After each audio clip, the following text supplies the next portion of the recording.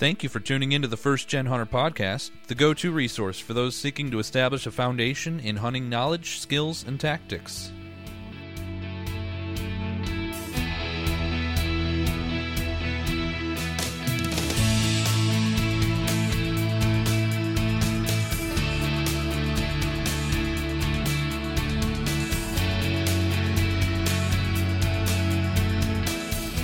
Merry Christmas, everyone. I hope you are ready for the festivities to fill up your schedule this coming weekend. Probably won't be much hunting going on, but that's okay because it is one of the best times of the year. See how I just avoided the cliche song there? I actually wrote those lyrics into a pheasant hunting article that I wrote several months ago.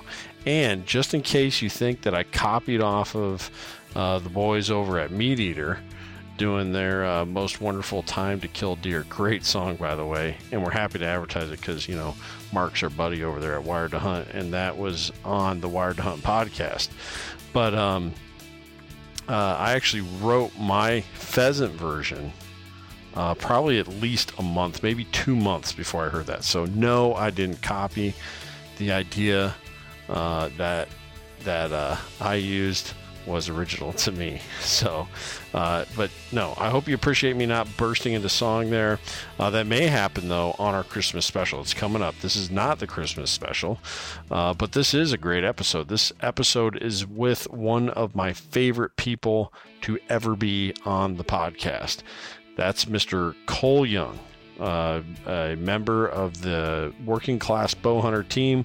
If you've been listening to the podcast for a long time, you know exactly who he is. You also know that he gives us every single time he's on here one of the best, most informative episodes that we've had.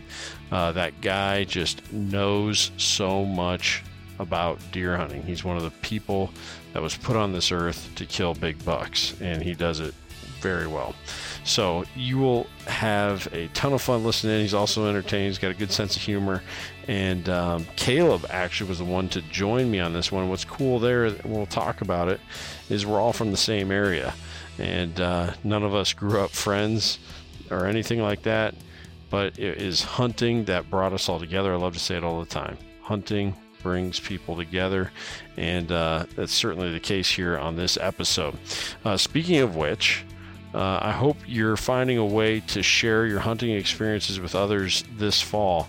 I have certainly been doing that here lately with pheasant hunting. Just had a great weekend out doing some pheasant hunting on some of the ground where I work, and saw a lot of birds. We didn't get any, even though we saw about 30. They're still flushing pretty quick despite the winter weather, and just the way things went. The easiest birds that we had, easiest flushes, were all hens. So still some time left though, not much, maybe 3 weeks, something like that, 2.5 weeks left is all of the pheasant season, and same goes for deer. So I hope you're getting out, finding a way to do so, but don't despair. You still got some small game opportunities as well. And then good old shed season will be here. And Caleb and I will be wandering the hills and valleys and the south-facing slopes of Iowa, looking for that beautiful Iowa ivory that we are so obsessed with. And my wife allows me to display all over the house. So let's stop this banter. It's late at night while I'm recording this. Speaking of late, this episode, you will notice we recorded quite a while ago. It's part of the schedule that I've had with podcasting over the last year, where things have been kind of touch and go a little bit. And we recorded this one a while ago, though, and it's just come up now in the time frame for when to publish it. So this is actually probably going to be one of our last deer-specific episodes for a little while. We might be able to squeak in a late season one again like we did last year, just to try and give folks some hope in that 11th hour of deer season. If they still haven't filled a tag yet, to maybe get out there and do so. But you'll kind of notice that the timing on this is old. It's kind of fun to look back, though, too, because we talk about the buck that I was out to hunt and ended up shooting a bigger one. Very fortunate for me on that case. You can hear all about that story in the last episode 101, where Alex and I break down our deer season success this year. But as for this one, episode 102, another great interview with the man, the big buck boogeyman himself, Cole Young. Thank you so much for tuning in here on the First Gen Hunter podcast, presented by Spartan Forge.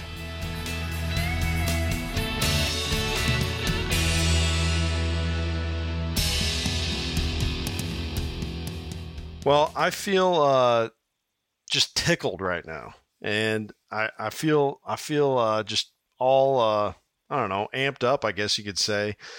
It's almost like that feeling of when you've been away from your hometown for a while, and then you like go back to a football game or, you know, like the homecoming parade or something like that. And you see a bunch of people that you used to know, they mean a lot to you. They're the kind of people that just accept you for who you are. And I got that feeling right now because we have a first gen hunter, like, I don't know what you'd say, alumnus, maybe. I don't know. A guy who's been here pretty much since day one, supporting first gen hunter in any way he can.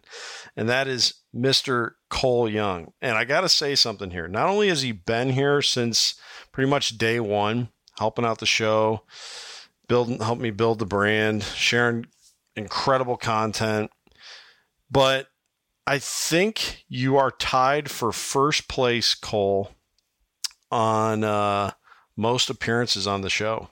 I think you are sitting right at the top of the pyramid, buddy.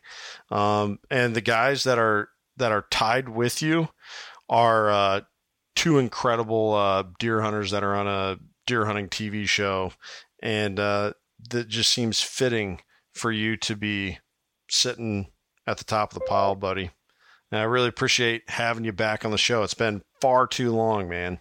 Yeah, man, I'm glad to be back. I feel like I should have a TV show now. Yeah, well, you definitely could. I don't know what they'd call it. Maybe like, well, yeah, I do know. I used to call you the big buck boogeyman. That's what they just call it. They call it like boogeyman or something. And just be all these giant, like 15-year-old bucks, you know, evading everyone their entire lives until Cole shows up in the woods and then arrows them within his first two sits. But I give credit there. Well, I mean, of course, I'm probably exaggerating a little bit, but I'm not that far off. In fact, let's kind of throw some numbers out here, Cole. I'm just gonna kind of almost do some rapid fire questions here, just so listeners who maybe have just picked up the podcast here recently and haven't heard the past episodes, or for those that have been listening for a long time. I mean, it's been too long since Cole's been on the show, so we definitely gotta you know, get them updated here. But let's start right here. How many bucks have you killed that are over 4.5 years old? Oh, I don't know. Probably, I say at least 6, maybe more like 9. 9? Okay. I shoot for 5.5. So sometimes, I don't know if you count the 4.5. Yeah, it's probably more like 9 or 10. Okay, 9 or 10. Good. So I start at 4.5 because most people say 4.5 is like when you officially are talking about a buck who is mature. But now let's keep upping the ante here a little bit. How many have you shot that are 5.5 or older? Probably 6 or 7 of those 10 are probably over 5.5. How many over 6.5? At least 4, probably. What about 7.5? You're getting up there now. I don't know. 3 that I know of. Two or three that I know of. 2 or 3 that I know of. I'd say Randy. I think Tommy was flirting with 7.5. He might have been 6.5. And then for sure the G3 buck. I think he was 7.5. He could have been 6.5, but I'd have to look back. I think he was 7.5 as well. That is wild. Nothing 8.5. First shot one that's 8.5 old. You have shot one that is, or haven't? Nope, I've never. Not that I know of. I shouldn't say that. Sure. Well, it's probably coming. That is just insane. 7.5-year-old bucks. I mean, you can search high and low to find a buck that old. And if you think, well, it's because no one hunts around there. No, Illinois doesn't have the number of hunters that like a Wisconsin has, or even maybe like a Missouri. But they have a lot of hunters. They have more than Iowa. They're right up there with the top whitetail hunting states. I mean, so it's not that like, there's no competition out there. He's getting this done in an incredible whitetail area. So, with plenty of competition around him, which is just incredible. Now let's go to the next thing. How many, Boone and Crockett deer have you, killed? For sure 3, maybe 4. Wow, that's insane. That's a life goal. Sorry, yeah, it is. Yeah, it's 4. 3 with bow, and 1 with a gun. That is just crazy, but that's the one with a gun. I mean, 10 feet. I hunted that deer with a bow for, oh man. I mean, all of October, all of November. I had him at probably 35 yards, 55 yards, and 75 yards. And then I happened to go out first day of second shotgun season, and he literally walked right onto the stand. It was like I have my shotgun gun is an old Ithaca Deer Slayer with a scope, and it was because it's pretty hard to find the vitals when the whole deer's in the scope. But that's the only deer that's really, honestly, that's the only really big deer that I've ever shot with a gun. Otherwise, they're almost all of them are deer. Yeah, that's awesome. And again, the reason we do that rundown there is just to give you an idea of the kind of things that Cole's accomplished in the deer woods. It's just nothing short of impressive. I mean, just really quite the resume. And we'll get into some conversation here in a little bit about what Cole is hunting this year, or rather who he's hunting, because he's always got it narrowed down to 1 or 2 bucks that he's after. But we'll get there in a little bit. But before this, I think the reason why it took so long in between Cole Young episodes is because Cole and I both were going through some pretty hefty life changes last year. I, of course, moved to a new area. And I do want to say this. Caleb's on the line with us tonight, too. And all 3 of us grew up in the same area. And here's the crazy thing. Even though we were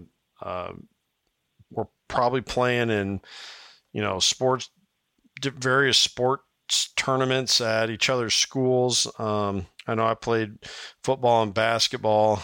Cole, I know you wrestled. Caleb, you were a big running guy. Maybe we crossed paths at some of those tournaments in years past or something. I don't know. But the point is, we didn't even know each other until years after we were all out of high school and everything. And what brought us all together was hunting. And I say it all the time, it's kind of become my little mantra that I always repeat, but hunting brings people together, and that's what's represented here. And so 3 of us are all Quad Cities guys, and I don't know, guys, would you agree with me that you'd be hard pressed to find a better whitetail community than the Quad City area? Yeah, I would agree.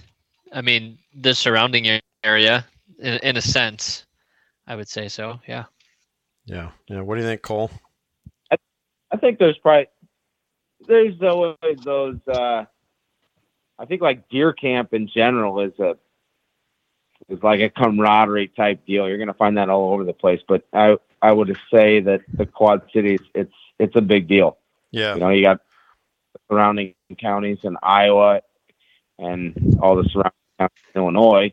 Yep. So, I mean, most of my buddies in high school were deer hunters, and then like I went to Blackhawk for 2 years, and I randomly found guys that were deer hunters at Blackhawk, and then I went down to Western, and there you go, you got more deer hunters, and yep, yeah, it's a neat thing. That's how it works, though. Yeah, it is. And you even from a hunting media standpoint, so Cole, if you remember, is a team member of Working Class Bow Hunter. And Working Class is really the pride of the Quad Cities as far as hunting content goes. It's just been incredible what Kirk, Eric, and Doug, and even go back to the old days of old Stevie Moe and Logan and some of those guys that were doing it from day one, and then they brought on guys like Cole and even a guy who I don't believe is a team member, but is has close ties to Working Class and is a friend, a mutual friend of Cole and me, Trevor Schmidt, who's been on this podcast before. Actually, just got confirmation from Trevor last night. He's coming back on the show, so I'm really looking forward to that. And all these guys just from the same area. Just great people that have given so much to the hunting community, I think, which is really cool. And you also have, things like Tim Sylvia, I believe he's a Hall of Famer, UFC fighter who does a lot of hunting media there in the Quad City area. And then Last Breath TV, which you might know some of those guys, Cole. They're kind of down in that Mercer County, Rock Island County area as well, that they're doing some pretty cool stuff. So yeah, it's just such a incredible area, and it's so woven into the culture of the area. And Cole's kind of describing that there with, just running into deer hunters all over the place. And really that culture, so, kind of coming full circle here with First Gen Hunter, not growing up hunting myself, but being around all these kids at school that are gone, you guys probably remember this, when kids would be gone for the first shotgun season, like Friday, the kids would bring their deer tags into school and they'd get the day excused off of their absences for going hunting. And, just, I don't remember that. Because I was always the one leaving. I was already gone. That's true. Yeah. I was one of those poor kids who was stuck there doing homework while you guys were out having fun. But no, it's just, such a cool part of that culture that really brought me in, when I had a chance to finally get into hunting. So much of that community and that culture that I grew up in there, really fostered the interest for me. So that was really cool. But so anyways, that was a big rabbit trail from what I was talking about. The reason Cole and I were so busy is because I moved away and Cole built a brand new house. How's the new house, Cole? Good. Just got the last bit of trim done. So now I can start working on my barn and finishing up my garage. About done with the garage, and then all the deer heads are going to come in here. I feel bad. Been sitting in my grandmother's basement for about 8 months, but dude, don't complain. Well, it's got to be killing you though, man. You know, I had a really brutal year of work last year, my hardest year of work by far. And it led to me changing my career. Now I don't even know if you quite know this yet, Cole. We haven't really talked about it, I guess, but I now work on a farm. I work on a prairie grass and prairie flower farm, raising seed to sell for like CRP acres and backyard pollinator, backyard prairie mixes, all that stuff. And so I'm a farmer now, and I love it. I'm outside all the time and enjoy that. But when I was in the worst part of the, what'd you say? I said teacher never suited you anyways. Didn't seem like. Yeah, I know. I needed that outside time so bad. It's been a nice transition for sure. But so last year being my most challenging year of work, I remember I was talking about, of course, I always tried to work this into my lessons, as my hunting and deer into my lessons at school as much as possible. And I don't remember what the conversation was, but I was talking about deer antlers. And so I, of course, all my stuff is boxed up like Cole's is right now because we just moved. And so I go and dig open my box of sheds, and I pull out this shed. And I remember, like, I was just having a miserable year of work. And I saw that shed sitting out of that box on like my dresser or whatever, and instantly my mood improved. Like, it's crazy how that stuff, you just put so much value on it. And so, you know what? I hope you get those deer heads out of your grandma's basement up in your garage, and you can be vibing for deer season here, buddy. Oh yeah, it's gonna happen pretty soon. I had a pretty killer trophy room set up in my basement of my old house, and it's kind of pained me to do this. But Tommy is in the house. Good. So that's all that really matters to me. And I got I got 3 of my other pretty good sized deer in here, but I got some giants over there at my grandma's. She's like 90 years old, so she don't ever go into the basement anyways. But sure, she said something the other day. She's like, "You ever gonna come get those out?" And I'm like, "Yeah, don't worry, I'm coming. Don't get rid of them. Yeah, don't sell them. Right. Whatever you do." I wish Ariel would let me have a couple more in the house, but yeah, you know how it is. Yep. Give and take. All that matters. So I actually worked out a pretty sweet deal with Caitlin. We in the new farmhouse that we moved into, there was this little side room which was always a TV room, like kind of a den. And before we moved, I was just like envisioning, all right, there's my man cave, because like you were saying, I had a pretty sweet little man cave down in the basement of our last house, and I was like just assuming that's where it was going to be, and she's like, no, I want to turn that into a dining room, and it was like one of those disagreements for a while. Well, then what we settled on is I could have my like deer mounts in the living room by the fireplace if that became the dining room.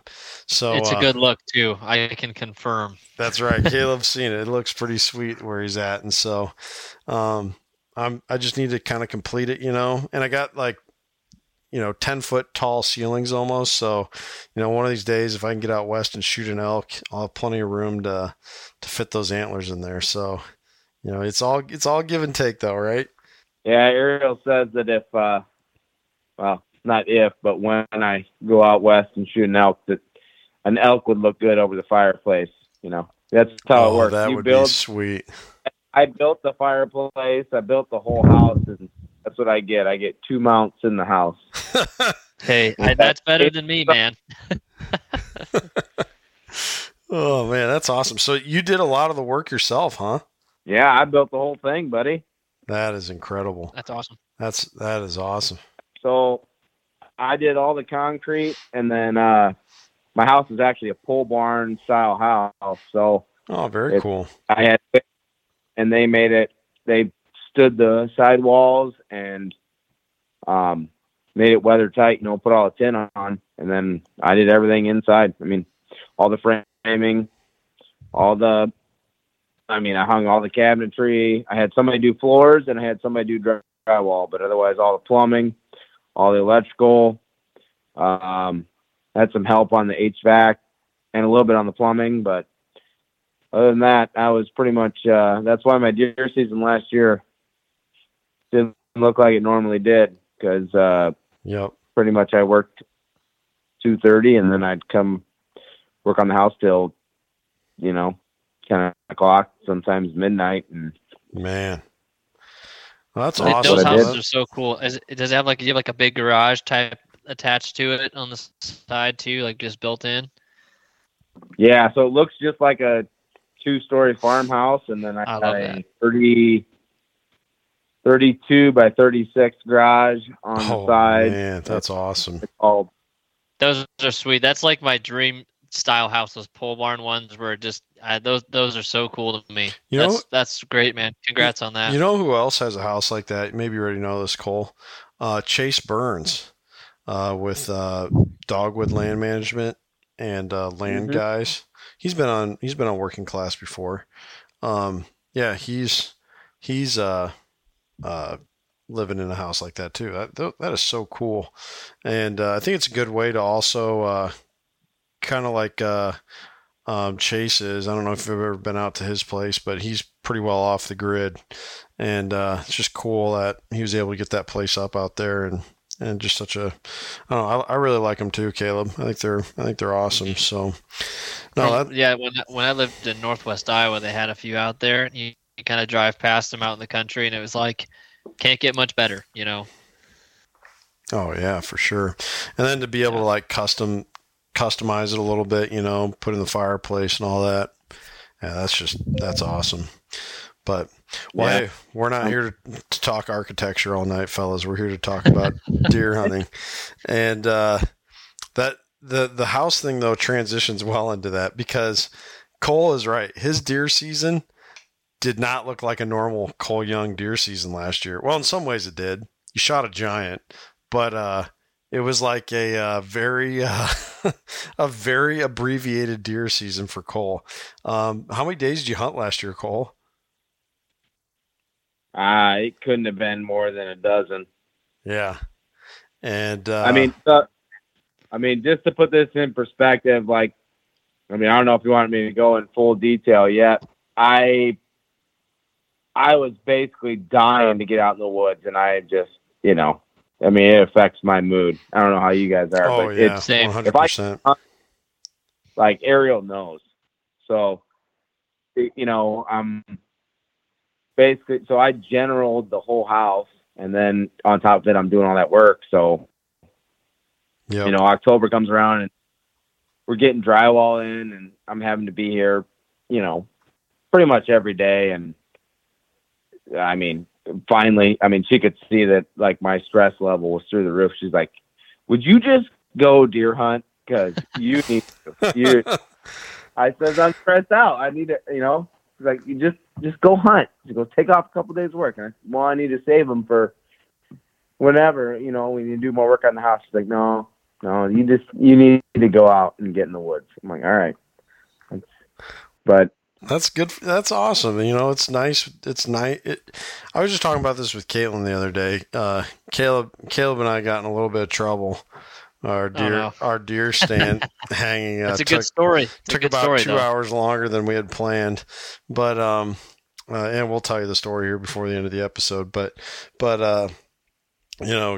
Caitlin was super nice about it and all that, and I just told her like it's so helpful when I know that you're not gonna like chew me out or whatever. I can get things done more efficiently and more effectively when I'm not all stressed out and all that. And if you're a married family guy and if you're at war with your wife over getting out and getting to hunt, it's not near as enjoyable, and you don't hunt as well either, I don't think. So having that kind of support is critical. You can't kill big bucks if your wife sucks, man. You got that's the words of Austin Chandler. You can't kill big bucks if your wife sucks. You got like my wife knows. I mean, if she asks me to do anything, doesn't matter, I'll do it. But she knows October, November, December, she knows that I want to be doing that. So she's totally cool about it. I mean, even just like the last month, she's had stuff going on like every single weekend. And she even felt bad this last weekend. She's like, man, I've been gone like every weekend for the last 3 weekends.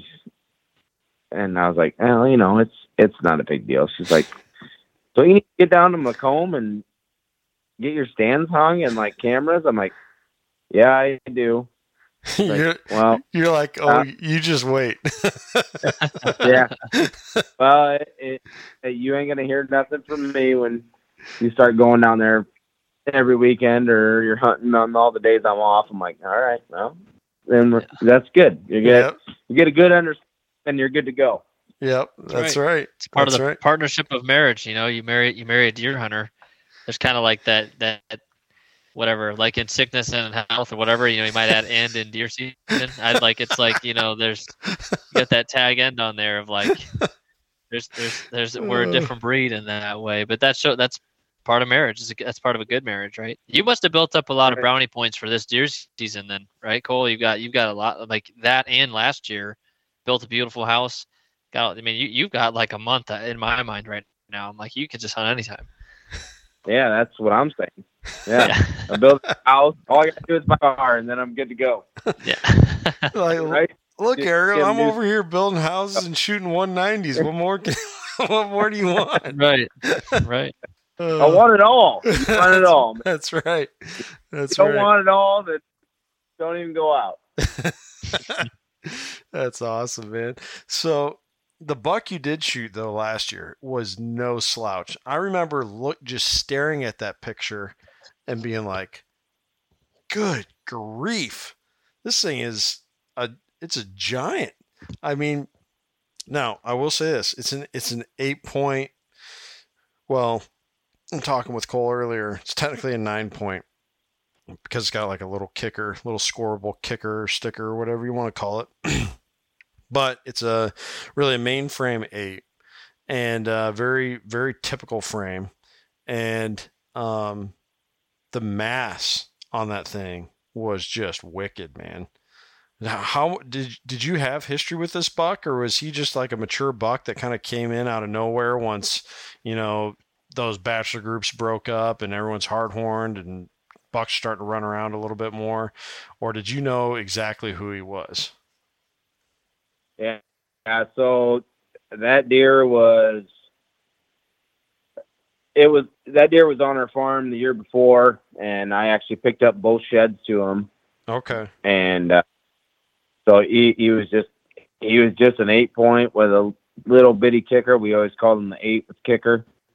And then going into the next year, I mean, he blew up. So I think he was a 4-year-old, and then going into his 5.5-year-old year, I mean, he just put on tons and tons of inches. Mm-hmm. I mean, mass, everything. Yeah. And going back to like Ariel telling me to go hunting, I actually left for work that morning, and I got halfway to work, and I stopped, got off, turned around, and went straight to the deer stand. And I texted my boss. I says, I'm going hunting this morning. I'm going to take 4 hours this morning, and I'll come to work when I get done. And I actually went to a stand that I set probably 2 years ago. Maybe not quite 2. But it was basically the summer before I had, a year and a half or so. Mm-hmm. And I set the and like, I mean, it ain't but 150 yards off the road. And I knew that well, we got kind of a spot that it's a really thick bottom, and it's a lot of like dense willows, and it's really easy to get to. And I just pulled into our farm, grabbed my bow, and in 5 minutes I'm in the stand. And it's a ladder stand, which I did something that I think I'm even on record on working class saying that you're never gonna kill a mature deer out of a ladder stand with a bow. I'm pretty sure I said, but what I did is I took another section from another ladder stand, and I turned a 15-foot ladder stand into basically like a 20-foot ladder stand. Okay. Nice. And I knew this buck was in the area, but I was actually hunting a different deer that's a really big 8-pointer, and he's 6.5 years old, and he's a bully, and that's the deer that I was actually after. So I get in the stand, and it ain't 5 minutes later, maybe 10. Like, I don't even have my bow hung up. And I just hear a bunch of grunting. I mean, it's pitch black. And this deer trots by,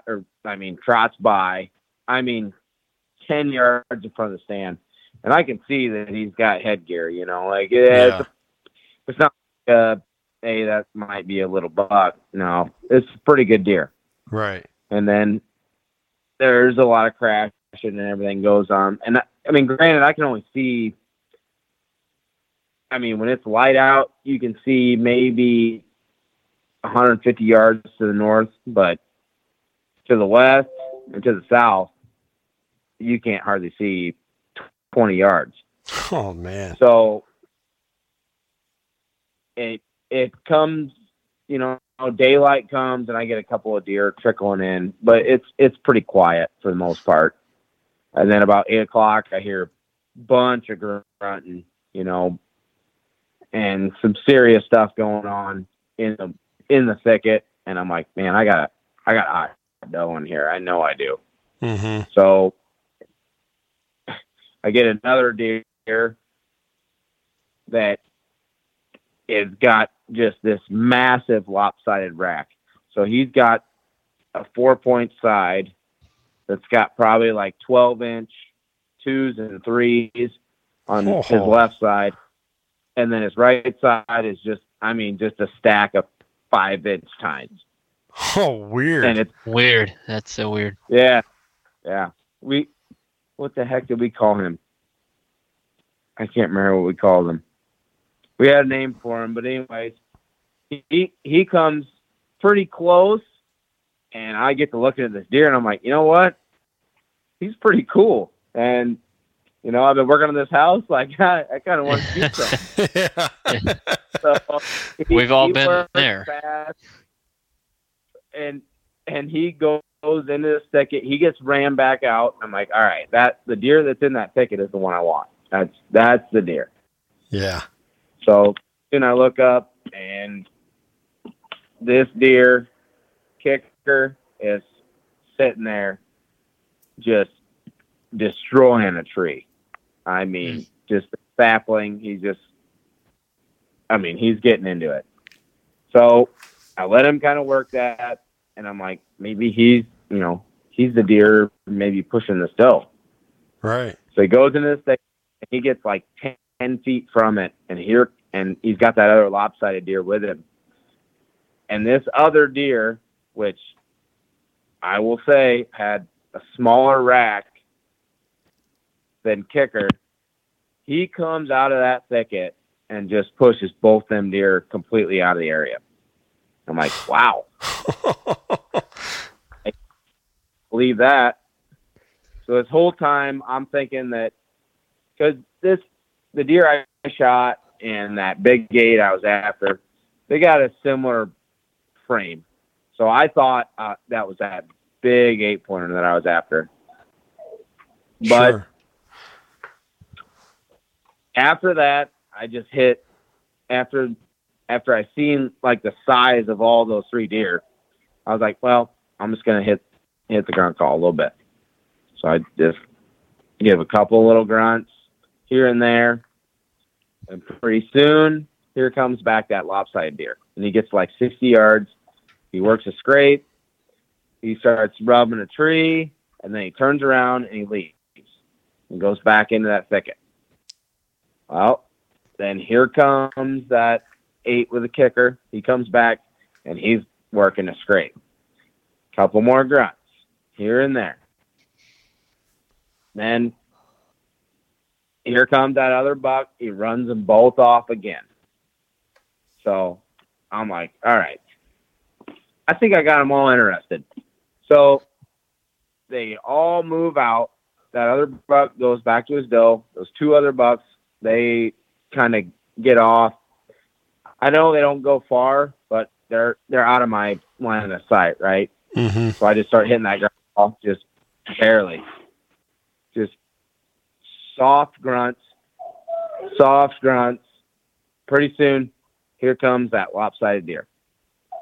And I'm like, you know what? If he comes right down the pipe, I'm going to shoot him. That would be a really cool buck to have. Total. He's a 50-inch deer, easy. Oh, So, man.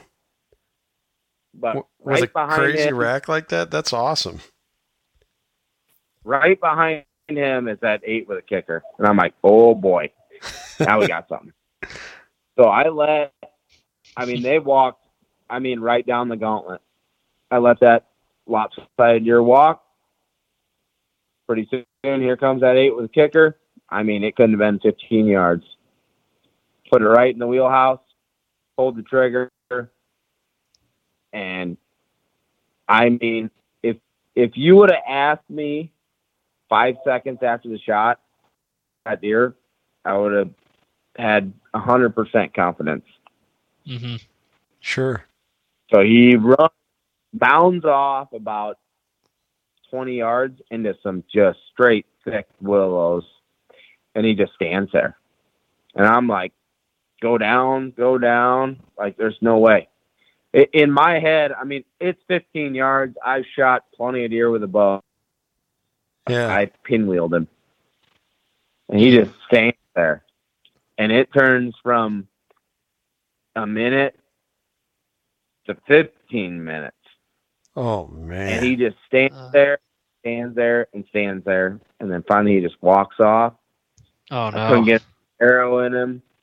And then I just sat there. I sat there so I think I shot him at like 10 o'clock in the morning. I think I sat there until like 11:30. Okay. Wow. And I was just like, I'm exhausted. Just all these bucks just right here running around. Like, I would be exhausted. And then that happening, I'd be like, I need to take a nap, but I couldn't sleep. No, I had no idea what to do. I was just like, Well, plus you got the clock going in the back of your head. Like, I told my boss I was going to be in today, and now you got possibly an all day thing on your plate with waiting for this buck to die. yeah. So I called my brother, and he's like, I didn't even know you were hunting. I was like, are you hunting? He's like, yeah, I just got out of the stand. I'm like, oh, well, I just got that. He's like, are you serious on the first sit? I'm like, yep, first sit. He's like, you lucky son of a gun. It's got to be awful tough to be Cole Young's brother. Hey, he's the moose hunt right now, so it's not that bad. I'm just playing, man. So he texted me, and then I finally get back up to the barn, and he's like, I told him where I shot him. He goes, man, he's got to be dead. I'm like, nah, I got a bad feeling about this one. And he's like, dude, there's no way. You hit him. If you hit him where you said you did, I was like, I hit him right behind the shoulder. And this is what he did. And he acted weird. And I got a weird feeling about it. I feel like we should just let him lay. So he went home. I went home. We came back out like 3 hours later, and we start tracking this deer. And he's all over the place, man. He just in and out of willows, bedding down, getting up. You know, he's going backtracking. He's doing all the stuff that a deer that's deadly wounded is doing. And then finally, he just gets on he must have got his legs, and he just beelines all the way through this patch, which is probably 350 yards. Oh, man. And that's when I was like, we got to stop. Right. I said, if we get across, Man, in all honesty, it's actually good that he made it all the way through that patch, because it is the thickest, nastiest stuff you can imagine. I mean, it took me and him 3.5 hours to track that deer, probably 500 yards. Oh, man. Wow. That's crazy. Is it all just like bush honeysuckle and multiflora rose, willows, and all that kind of stuff?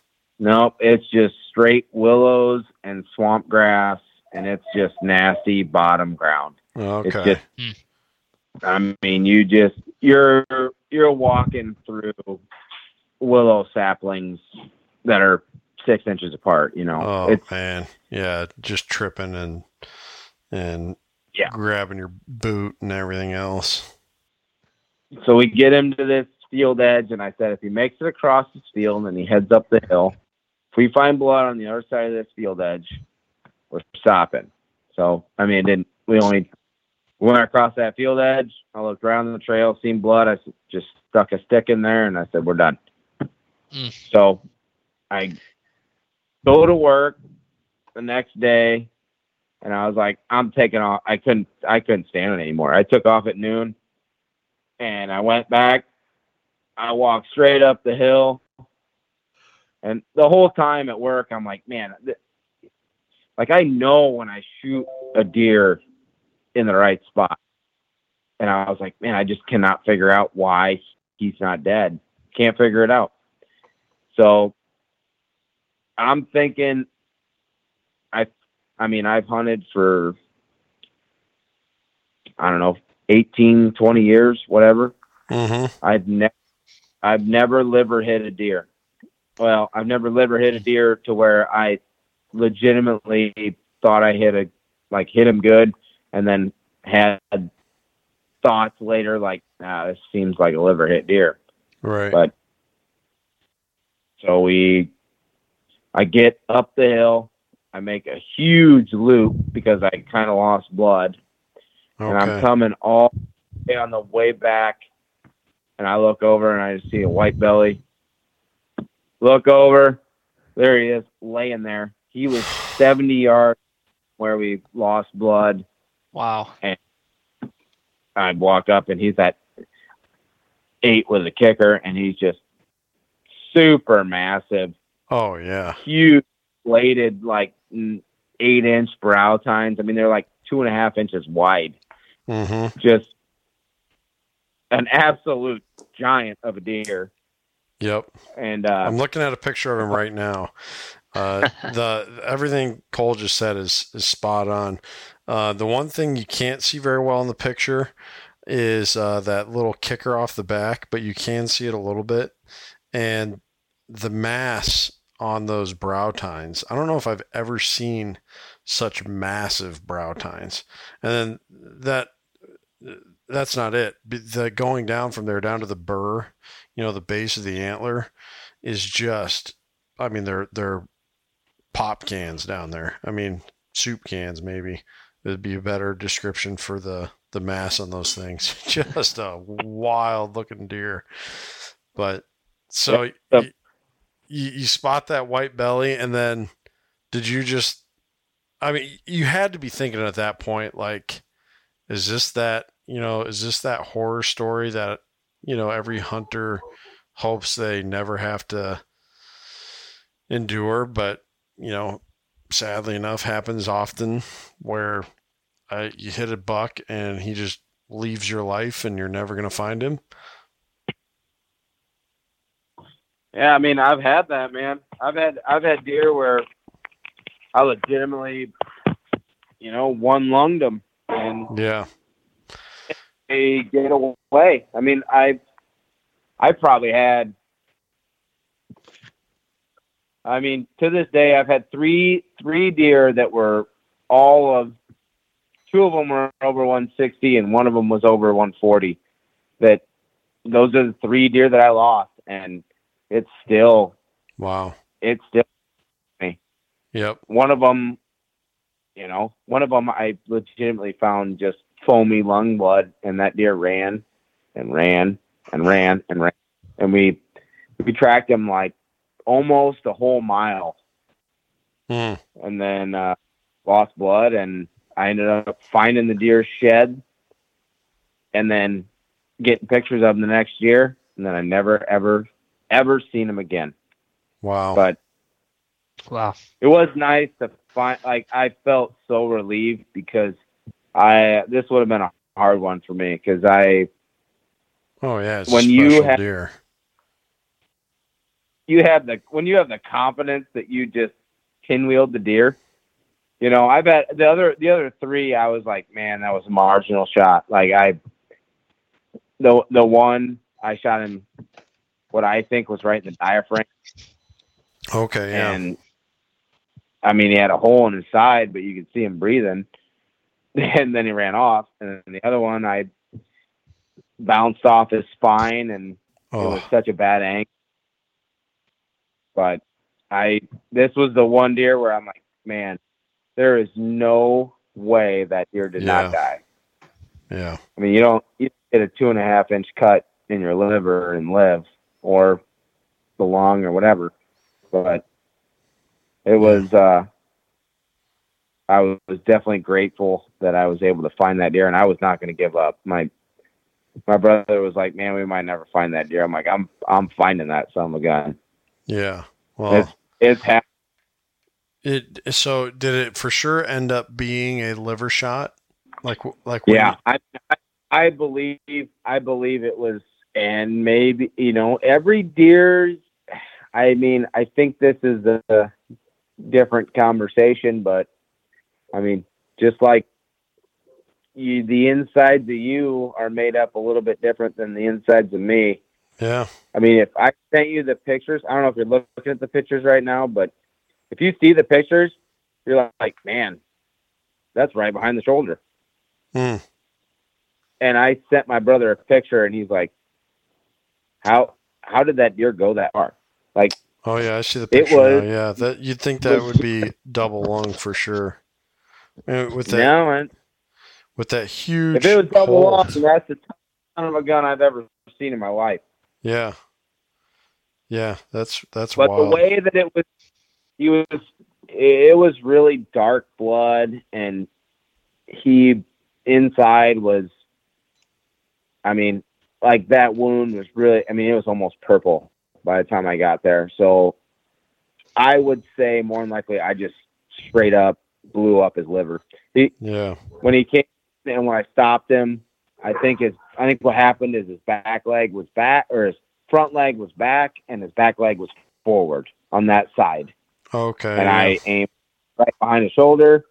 So where the cut looks is not technically where I hit him in the vitals, right? Mm-hmm. So, like, you got that, I mean, on a deer, that could be 6-8 inches of motion. Right. You know? And that's the difference between a liver shot and a double lung. Well, and obviously this isn't the same situation, but I've definitely, you know, after hearing this, it made a lot of sense. You could think like you just got, you know, a good long shot, double long shot or something on a buck, but you know, like, okay, it probably is a little bit low, you know, or maybe a little high, little back or something.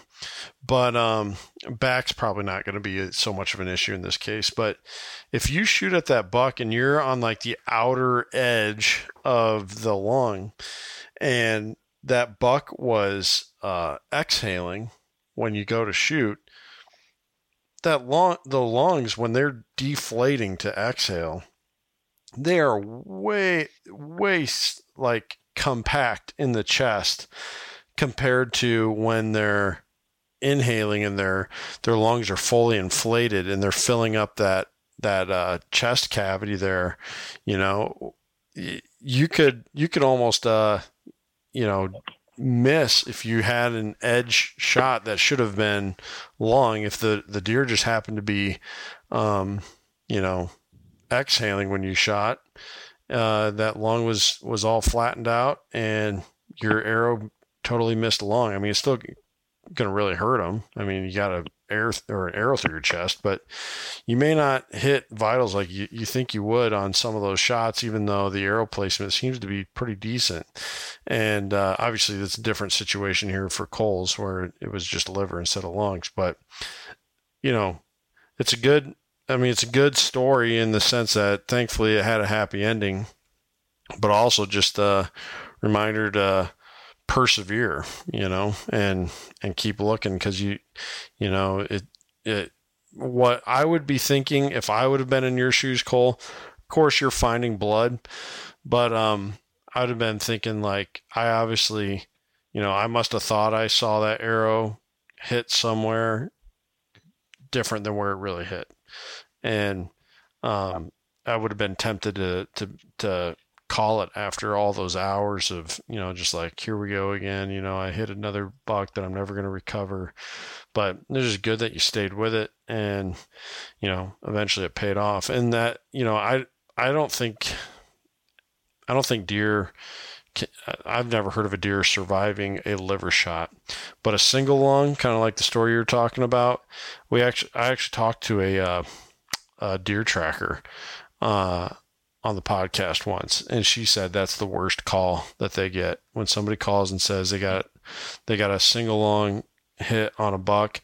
If you've been listening to the podcast for a long time, that's what happened to me back in 2020 during archery season. I single lunged a buck and found him twice, and both times he took off running. And that was after waiting 8 hours the first time, and then overnight the second time.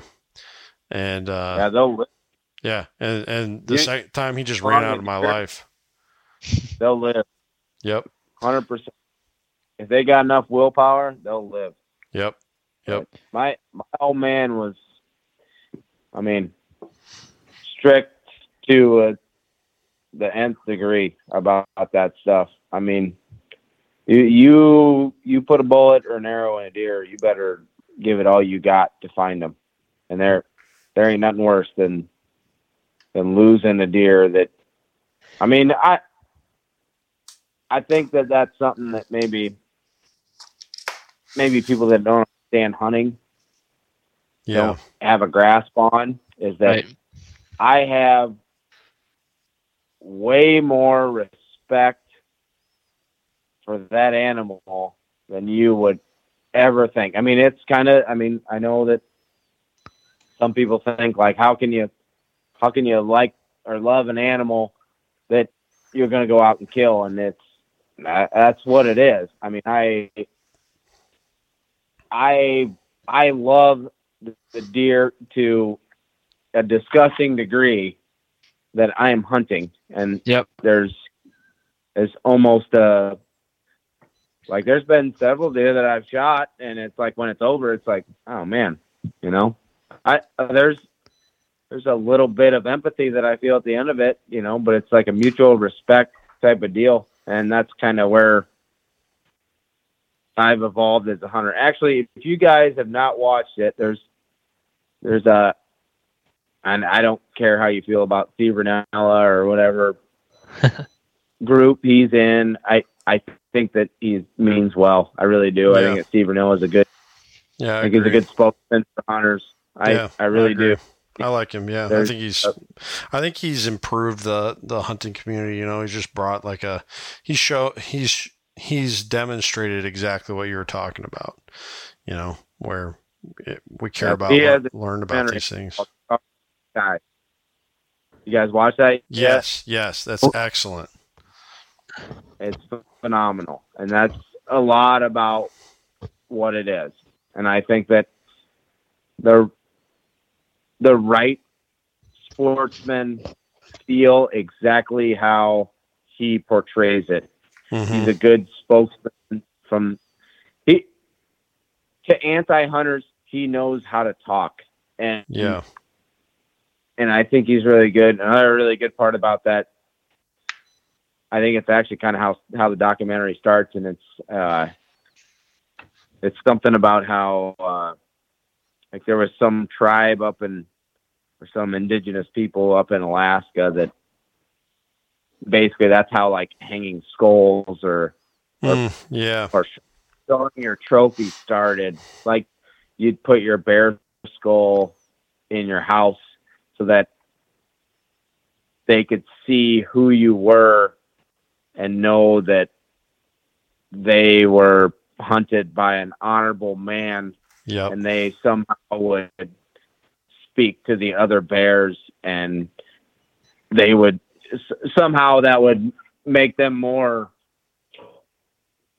You'd be a better hunter because honorable bears would somehow flock to you. In a sense, I mean, he says it way better, but I really do feel like that's how I hunt. Basically, is I want the deer that I kill. I want them, if there is some sort of sacred place where deer know who killed them, I want them to know that they were killed by an honorable person. Well, we joke about it from time to time. I say, be like, if somebody hunted me, I'd want to make sure that they tried some good recipes on my back straps. But I think if you're going to be that kind of mindful hunter that Cole's describing here, and Steve, I agree, did an excellent job. And the documentary Stars in the Sky, I think you can get it on Netflix. I think it's still there. You can view it there. But the thing that he's really doing is saying, let me put myself in the place of the deer or of the game, and if I was the one being hunted, would I want to be hunted by someone who, views things as I do? And I think that's a good thing to do to help keep the right perspective and mindset and put in the right amount of effort when you're trying to make something happen. So yeah, I think that's a great point. Well, we're getting into, what's kind of cool is I asked Cole to do this interview last week, and I was like, I should go back and listen to the story of Randy on the Working Class Bow Hunter. Again, that's Cole is a team member for Working Class, and they've done so many great things for the hunting community. But Cole in that story told about this really old buck, and as I was listening to it, it was just such a cool story. You can go back and hear the story of Randy either on Working Class or you can hear it on this podcast too. I think it's the first interview that I did with Cole, which might be all the way down in the teens. That's how long. Actually, I think it might be like episode 12. So you can go all the way back then. And right now we're recording 90 something here with Cole. So that's how long he's been around with First Gen Hunter. But the thing that was so cool about it was when I looked back, when did that episode air? It was aired on September, I think it was like 30th or something, or like, yeah, I think it was. There's 30 days in September, I'm pretty sure. I should know this. But it's like the day before opening day is when that episode aired. And we're not quite there yet. We're, 2 weeks away or whatever. And we're getting so close. And I think the way Cole approaches the early season is really cool. And you've talked about this in detail many times, Cole, so you don't have to like really go into it because I know you get asked about it a lot. But observation sits, Cole puts a lot of stock. Now, obviously, last year you didn't have any time for any observation sits. You just had to get out there and get some hunting done. But with observation sits, you're going to a point on your property where you can do just that, right? Yeah, So I mean, basically that's how I've hunted since I was probably 16 years old. I try to get to a spot where I can see a long ways, and it helps if you're,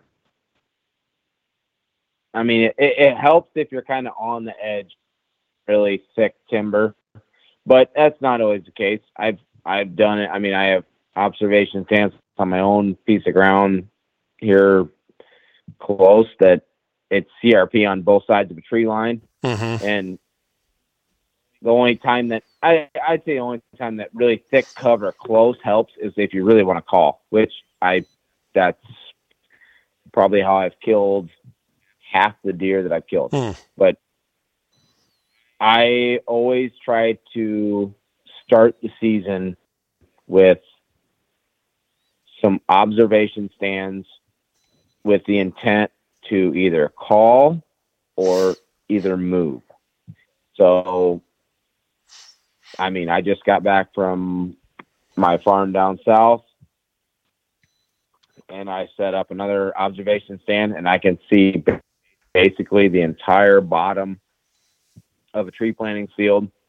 And I know that if the wind is coming from the direction that I want to hunt it on, that's the way that bucks are going to walk that field, or they're going to walk that edge that I'm on. And that's how I like to watch from a distance to begin with, and then really zero in on it. Because if you can watch a, go ahead. No, well, I was to say, have you ever shot one of the, like, a buck you've been after, like during one of those? I don't want to steal a question from you, Kent. No, that's a great question. I'm sure a ton of people are wondering that right now.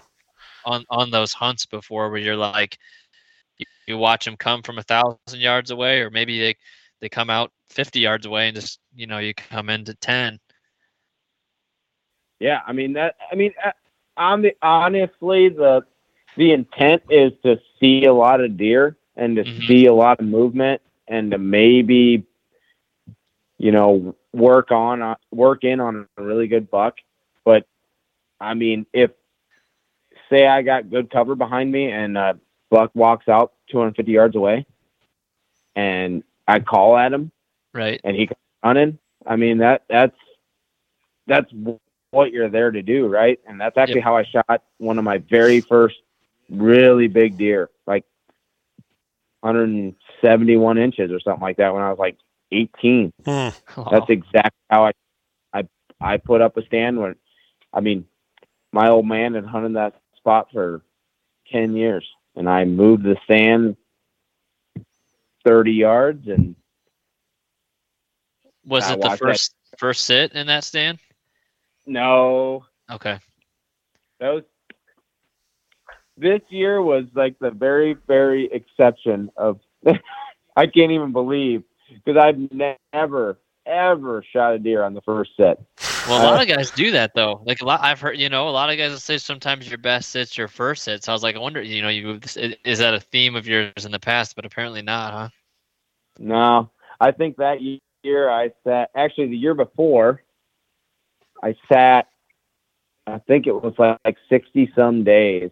And I mean, that was back then. I used to, I was deer cast before deer cast was a thing. I kept a notebook, and I wrote down the date, the weather, the temperature, barometer pressure, what deer came out where, what they did when they came out.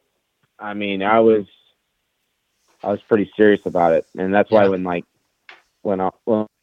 deer cast and all this other stuff came out, I was like, man, I had that idea like a long time ago. I should have patented that or something. Yeah, right.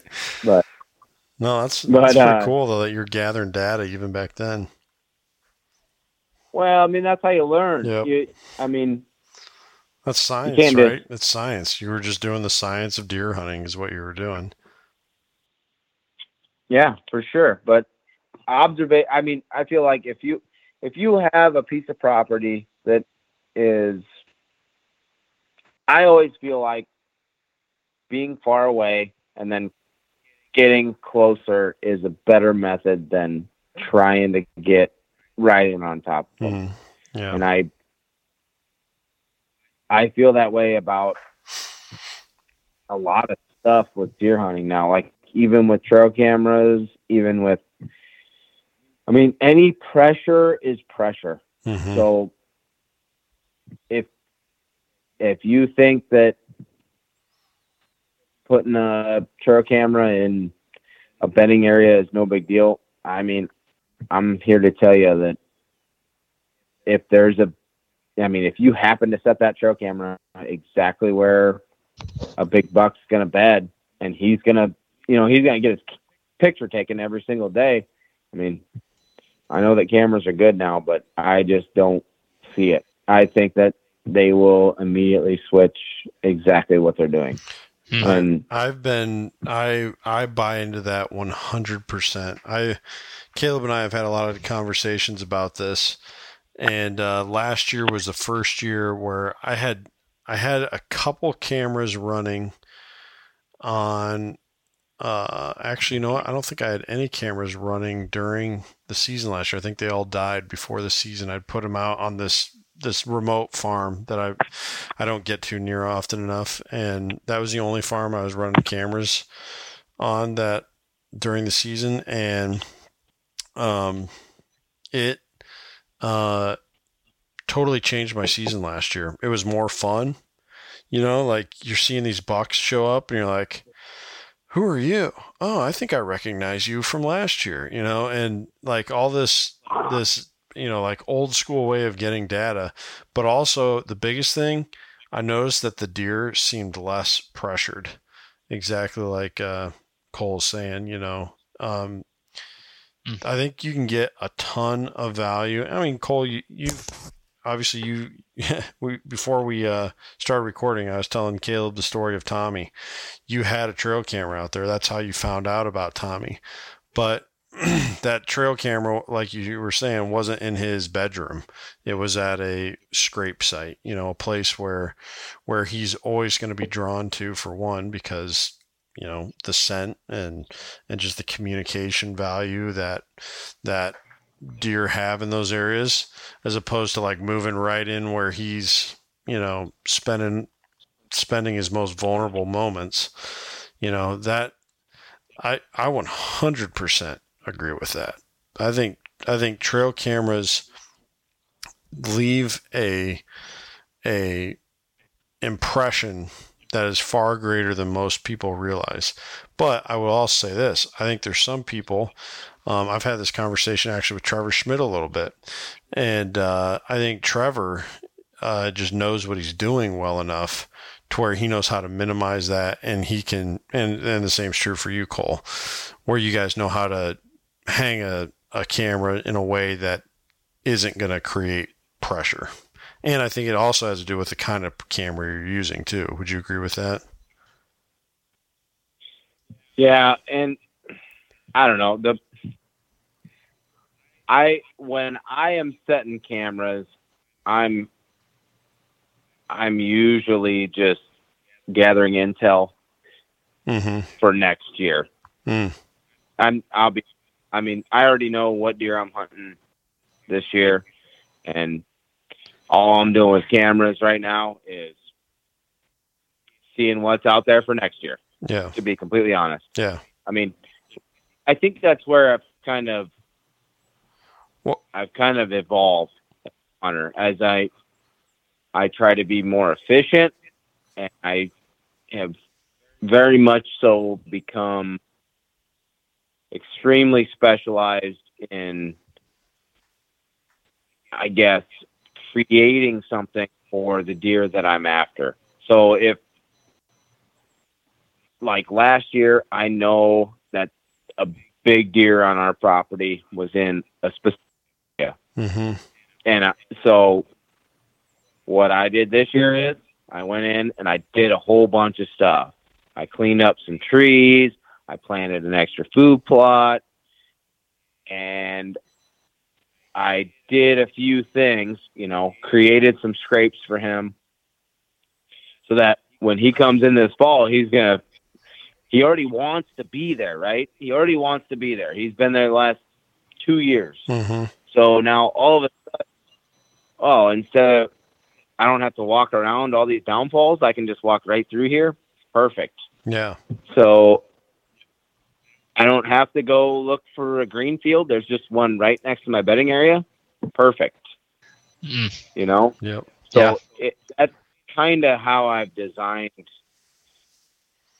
my strategy now. I think as the kids become more, I guess they require more time. You know, it's not that I don't want to be out.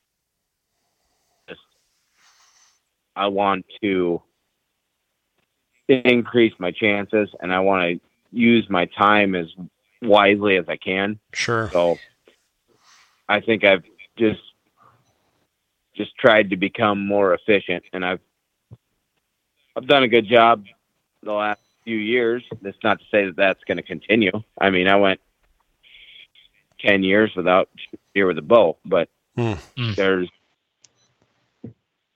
good and bad days. But that's kind of where I've, there's all sorts of different phases to how you deer hunt. I mean, the younger guy, I mean, I was there where you're just out there. You just want to be out there. Right. And you want to kill anything that walks by. Yep. And I was there. I mean, I was shooting raccoons with old Thunderhead broadheads and Easton, aluminum arrows written by Parker Youth Bow. Like I was there. That's awesome. Yep. And now I really have tried to specialize, and I think that's, I mean, it's a good thing. Yeah. And it's paid off for you too. I mean, the proof is there on your wall, or your grandma's basement rather. But no, it's for sure. It's for sure paid off for you. And I think that trail cameras can absolutely be a great tool, but I do think that they can also, and often are, not used correctly. So take what Cole talking about there and take it to heart. I think a big key there too is what he was saying about he's using it for next year. Well, if you're viewing that as something for next year, then you ain't going to be in there pushing deer around, grabbing your card, during the season, or at least at a time that's different than when you're hunting. I know some guys that they put a camera pretty close to their stand so they can just swap cards on their way into their stand, and they're not really going to have much additional impact. But so, I mean, that can be a good tactic there. But also, Brandon, the Normal Coast couldn't be here tonight. He talks about he likes to use trees that have a forward lean to them. So that way the picture kind of comes from above. So it's a little bit, less detectable by the bucks. I think Dan Infault likes to use the little screw-in camera holders that you can mount them on, and he likes to one stick his cameras, meaning he'll take like a Lone Wolf climbing stick with him, something nice, lightweight, portable, strap that to the tree, get up nice and high, put it so that no one can steal your camera, and you got it angled down on the deer more so that the flash isn't going on right at face level. Hanging, Yep. It's just hanging them high is definitely, I mean, that's my strategy most of the time. Usually what I use is I just back the gator up and I stand in the bed. Nice. Yeah. Yeah, that's a good idea. Yeah, so I mean, But just some good practical stuff there to mitigate that pressure and let that buck feel safe in his bed. Which takes me to the next thing, Cole. We're getting long here. We got to get going, but last week when Caleb and I were hanging stands, which I know is kind of late in the year to be doing that, but dad life, work life, all the normal excuses, right? But Hey, and last weekend too. So yeah, so I mean, you got to do it when you got to do it. And Caleb and I were in the morning, and we got our tree picked out. We're seeing all kinds of good sign, and Caleb's like, man, just looking at the way that you could see a real, very distinct browse line on all the like waist high plants in the timber. You know, like you could. It was weird. Yeah, you could just. It was like weird. You could just tell that a deer has been in here just nipping the tops off of these plants. And he's like, man, and we found a couple of beds. And some buck poop. Yeah, and Caleb's like, I really just feel like there is a one buck who is just kind of living in this corner here of the timber. And so we get one stick onto the tree. I'm putting the second stick in. I'm climbing the tree, getting ready to strap the second stick. And Caleb's down on the ground, kind of like passing straps up to me and sawing branches and stuff like that. And all of a sudden he's like, buck, big buck, big buck. And this nice mature deer, I mean, I think he's, based on his body size mostly, I think he's probably in that 5.5-year-old range. I mean, just very, very big bodied buck. And, probably a 150s, wouldn't you say, Caleb, rack? All day. 150s 10 point. And he has no idea we're there. We got, the wind is in our favor. We're downwind of him. And he just comes in, he's doing a little bit of browsing, and he's getting ready to go bed down for the day. And which is a problem, right? Because I'm hanging on the side of a tree and he's within like 15, 20 yards of us. And we're definitely in his zone. And it's like, what do we do now? And so the best thing I could think of was I obviously can't come down off the tree. That's going to spook him big time. Plus, I don't want to draw his attention to that tree for the future. So I told Caleb, who's down on the ground, he's down like crouched in the forest floor understory. And I was like, Caleb, just quiet. I'm like whispering to him, like, quietly stand up, turn your back on the deer, and walk in the opposite direction of the deer. And that was enough to spook the buck off, but he didn't like blow at us. He didn't, freak out or anything like that. He just kind of like, oh shoot, there's something over there, and took off. So we very clearly found his bed. I feel like what we did definitely fits into the DeQuisto's bump and dump strategy there. Like, we went in, we spooked this deer out of his bed. We figured out where his bed is. We got to stand really, right on the outside edge of his comfort zone. Definitely, it's not a, I don't think it's within a kill shot distance to his bed, but he'll definitely be by the tree.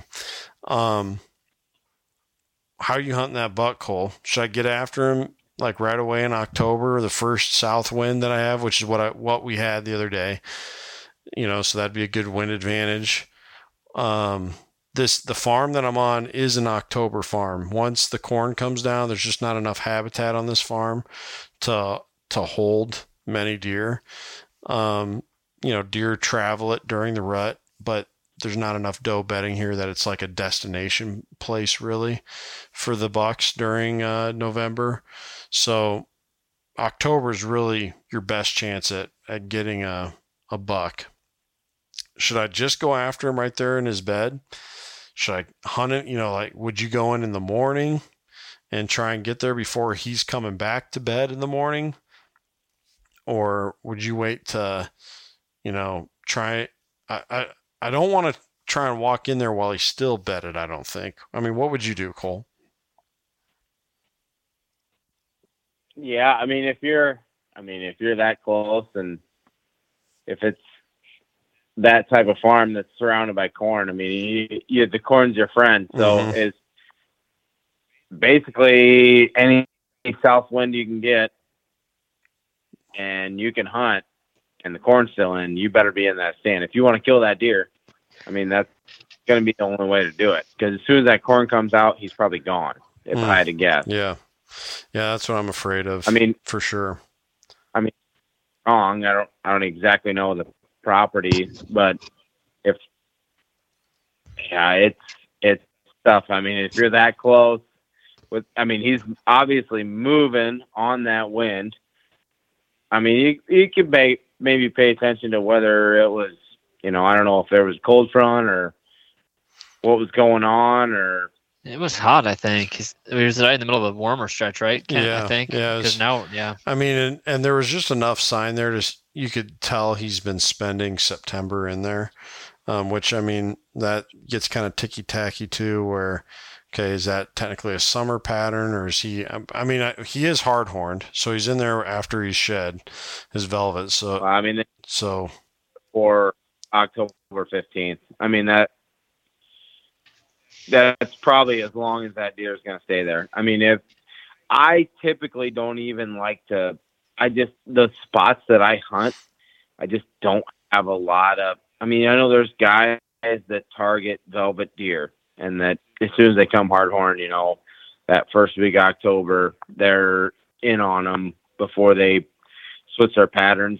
But that just ain't me. I'm more of I want them to come fall pattern, and my cameras and my stands are set up to do, to ambush them when they make their switch, not before their switch. Sure. It's just where I'm at. It's just so hard it's just such a small time frame. I mean, I gotta be honest, I typically don't even hunt until, like the 20th of October, unless there's just a massive cold front that comes through. Right. Otherwise, I want them to get into their groove. I want them to get into habit. That's what I want them to do. Yep. I want them to get into that time where they're like, hey, this is where I spend my fall. I'm going to start working my scrapes. So I'm going to start checking my does. And then I want to be there that last week of October when that first doe comes in heat. And that's where I want to be. Yeah. But in your situation, if that deer is there right now and you're that close already, I mean, I'd be hunting that deer the first 2 weeks of October as much as I could, as long as the wind was right. Yeah. It's fun. And go ahead, Caleb. Yeah. You mentioned hunting on the edge of just like on the thick stuff. And it's kind of an interesting setup where Kent's going to be hunting that deer, because the forest floor and the undergrowth opens up right off the edge of where he's bedding, where he's browsing at. And so really Kent's back is against a wall. There's like some brush piles and a down tree and some thick stuff that deer probably aren't spending a lot of time in. But it's funny, like when you mentioned that earlier, Cole, just about some of the setups you do. And I'm thinking, as I compare this scenario in my head, I'm like, oh, wow, it's actually fairly similar. I think it's killable deer. I really think Kent's going to have a great shot at him. And I think. Yeah, and I just, it's going to be exciting. I can't wait to help him track him down. Hopefully, in the next. What's interesting, Cole, is I'm coming to the same conclusion myself, and I'd always hunted this farm like with conventional wisdom, like baby it until late October, early November. In fact, Caleb, you remember when I said this is going to be a November stand, right? When we were setting that stand up, and then here he comes, and it's like, holy cow, there's already a mature buck bedding right here, and that just totally kind of went out the window. And now I feel like I'm going to be doing the opposite. And October 1 comes around, we got a stiff breeze out of the south and a nice cold front, so he might be loitering a little bit more in the morning. I might be looking at hunting a morning in October on opening day trying to get a mature buck. I agree with you. I think I gotta get after him right away. And you're exactly right. When the corn comes down on this farm goes from holding probably 20 to 30 deer. Like right now, there's probably 20 to 30 deer on the farm. Corn comes down, we're maybe 5, down to maybe 5 deer on the farm. And it's a 240 acre farm. It's just, we are in cropland right here in our neck of the woods. So they're just, and we have one of the better timber stands of the neighbors, so it just, the farm is an October farm. So I agree. I think I got to get after him as early as makes sense, and if I don't have, careful. Yeah. If I don't have the right wind, you can't do it. You bump that deer and you're so close to that time where he's thinking about making his fall move that you bump that, you might never see him again. I mean, that's just from experience. Because you better go in there. He's already feeling that. He's already feeling that urge to go through that switch. Right. And he already wants to move, so you give him that extra push, and that could be that's a great point. Just smart about it. Yep. But if I knew, like, if I could, like, I just walked around that whole farm in Macomb last week and Sunday, and I was like, you know what? I am a fan of the bump and dump. I mean, I've done it before, and I was like, you know what? If and I kick up a good deer, like, I'm probably going to set a stand close, and I'm going to try to hunt it soon. I never did, but I have used that in the past, and it's worked out really well for me. But I think it's a unique scenario, right? Like, it's a pretty unique thing to find that pocket, I think. Yep. It is.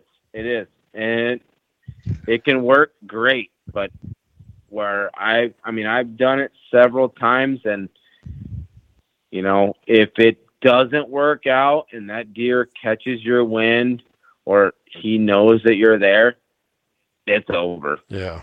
I mean, I very rarely, I've done it a couple times where I was actually hunting this great big 6-pointer. I mean, he's 100. That's so cool. I think I found his shed and we scored it, and he was 127-inch shed or 127 6-pointer, and his longest tine was 8 inches. So just beer cans, just super heavy. That's awesome. But I actually found that deer really early, and he worked a scrape. I rattled him in, called him in. He came in to like 70 yards, walked into this great big open bottom, didn't see another deer, folded, never seen him again. Found him dead 2 years later. Oh, man. So, it's a catch-22, man. You gotta be confident in what you're doing, but you gotta know the risk. If you know that there's not a lot of deer that are going to stay there after the corn's out, I don't see any reason not to get a little aggressive and and there if the wind and close, right, and there will still be hope, in November. In fact, I think I saw this buck last November. I almost got a shot on him, like November 4th or something like that, and so even if he doesn't come back, I think there will be, and in years past, I've seen bucks in there too, like it is one of the best, like, even though it's super unreliable during the rut, there's usually one buck on the farm every day during the rut, either cruising or even finding a hot doe out there or something like that. And so I think like that stand will still be even if I push him off. So like you said, it's just because of the unique structure of the farm and the reality of what the deer do on this farm, it's worth it to be like that. You can't think like that. You gotta go in there and gotta know go get it done. I'll send you the video of the You know? of the deer after we're off the call here, but he's a pretty cool buck. But I'm already dreaming about him, and I don't know. I feel like I'm gonna go in. I don't want to jinx myself, but I feel like I'm gonna go in there and get it done. I just do. I think. I mean, if you're doing if you're on a similar wind, similar time frame, more than likely going to do the same thing. They're not. I know everybody thinks they're just mature deer are just the smartest thing since Einstein, but they are creatures of habit. Yep. So if he's doing, if it's the same situation and that corn is still in, it ain't sweet anymore. So he's there because he likes to be there. Right. So I don't think he's going to do a whole lot of different stuff. So he's just comfy. He's comfy there, and I think that's the thing that mature deer like, their little comfort zone. And it's one of those, it's a pocket that, like Kent was describing, you really couldn't see him from like any angle. He's just so hidden in there. And Kent just happens to have this little pocket right there that he likes, and pretty unique. Yeah. Yeah. It's a money spot, man. Get in there and kill him. Yep, that's what I'm going to do. And wind, I think, is going to be the biggest factor. Normally for me, a cold front is the biggest factor, but in this case, I already, I'm not so dependent on him moving around. I think a cold front. What'd you say? I said the day before I killed Tommy, I had stripped down to everything but a long sleeve shirt and jeans. Yeah. So don't let that fool you. I killed first giant deer I killed that's like 170 inches. It was probably 70 degrees out. Wow. You gotta be there at the right time, and you gotta know. You gotta have an understanding of what you're doing, and yep. Things can happen at and the craziest time. Yep, and the thing that I'm telling myself too is, even if it's a warm day, where's he going to be? Well, he's going to be in his bed in the shade, and so that's where I need to be, is in position to be there too. But I'm thinking a morning hunt is probably best, so that way, hopefully I can get there as he's coming back. I can already be in my stand from being out feeding at night. But kind of like I don't know if that's what happened this last time, or maybe we bumped him a little bit when we were coming in and then he was coming back. I don't know. But I don't think we bumped him earlier because he came back in there not on alert at all. He was totally comfortable in there. So I think we just caught him when he was coming back to bed that morning. So that's what I hopefully will be able to do again. But enough talking about my situation here. We'll wrap it up here. What do you got going for this year, buddy? Well, I am still after that big 8. Awesome. That I was originally after here. And we actually went out shed hunting with me and my oldest boy and my brother and his oldest boy, and we found both sides to that deer. And he's a giant, but he's 100. I think we scored him at like 154, but he's just a straight 8. That is probably the deer I'm after on my home farm, just strictly because he's a bully and he's big. And he's 7.5, and that's kind of how I've kind of molded the farm this year towards trying to get him to feel, more in his element, right. Moving trees and and trying to get him comfortable. He hasn't showed up yet, but he typically doesn't. I don't think I haven't ever had a velvet picture of him, but we found his sheds 4 years in a row now. So Oh, wow. he's on the every year. So that is definitely the deer that I'm after this year. Probably first and foremost, but on my farm down south, there's a deer that he was probably close to 70, like 170 last year. So kind of have an area that I think he's in. So I put a stand there on Sunday and a camera, and then, down there, it's not always, I don't always have a great idea of what deer I'm after. Sure. But, I know that there's 3 deer that are going to be really, really big. And Sweet. That's talking awesome. 180 plus. Oh, man. That's awesome. Well, if there's anybody that can piece the puzzle together, it's definitely Cole. You've shown that year after year, buddy. And I want to thank you again just for being a friend of the show and a friend of mine. And, somebody who's helped me improve as a deer hunter so much since starting this podcast. It's crazy that we can have these deeper conversations now, and it's only because of guys like you that have taught me so much to where I know how to ask more meaningful questions and pick up on your coaching points and everything that you give me. So thanks again, buddy, for being around for the show for all these years. Yeah, man. No problem at all. I'll continue, and as much as I can help other people.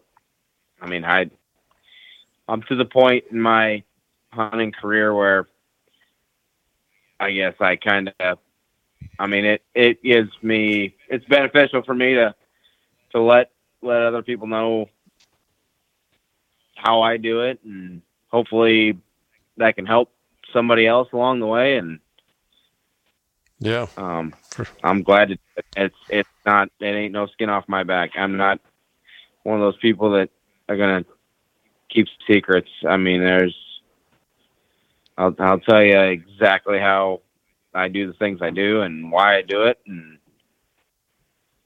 what can happen if you do it. I mean, that's just, I don't understand anybody that is any different. So yeah, I'm happy to do it. Yep. Well, it certainly makes the hunting place a better place. And you know what? It lays down the foundation for our kids someday. I think, that's something that's kind of come under fire recently is, we got too many hunters now and it's so hard and it's like, look, if we lose hunters, we lose hunting eventually, and I want my kids and my grandkids and on from there to be able to enjoy one of the greatest expressions of our freedoms here in America, I think, in my opinion, being able to go out and hunt. And, you know what, the more that we pour into people and teach them how to hunt, the more people are willing to stick it out and become a positive voice and support hunting going on into the future. So I think it's a good investment you've made, and hopefully that Caleb and I have made as well. And thank you, Caleb, for coming on tonight, short notice, and co-hosting, and just a great conversation here with you guys. Thank you to everyone listening in. You can really thank me by going and doing some business with a couple of the partners here. First of all, the presenting sponsor of the podcast is Spartan Forge. You can get over there. We have an episode, an updated interview with Bill, talking about a lot of the new things that have come out with Spartan Forge, from mapping to deer behavior prediction. I mean, just just there's so much coming out in the very near future that once again changes the game there. So be paying attention to that and get over there, pick up your subscription, and it'll be well worth your money, and it'll be a good tool to have in your pocket this deer season. And then of course, don't forget about your Western hunting dreams, or maybe your Eastern or Southern or Northern, wherever you want to go. Alex Gruen from East West Hunts will get you there. Be sure when you check out, you use the promo code FirstGen10, save yourself 10% off of that, and explore everything Alex has to offer through that. And until next time, get out there, shoot your bow, get those last stands hung up, but most importantly, take care and take someone hunting.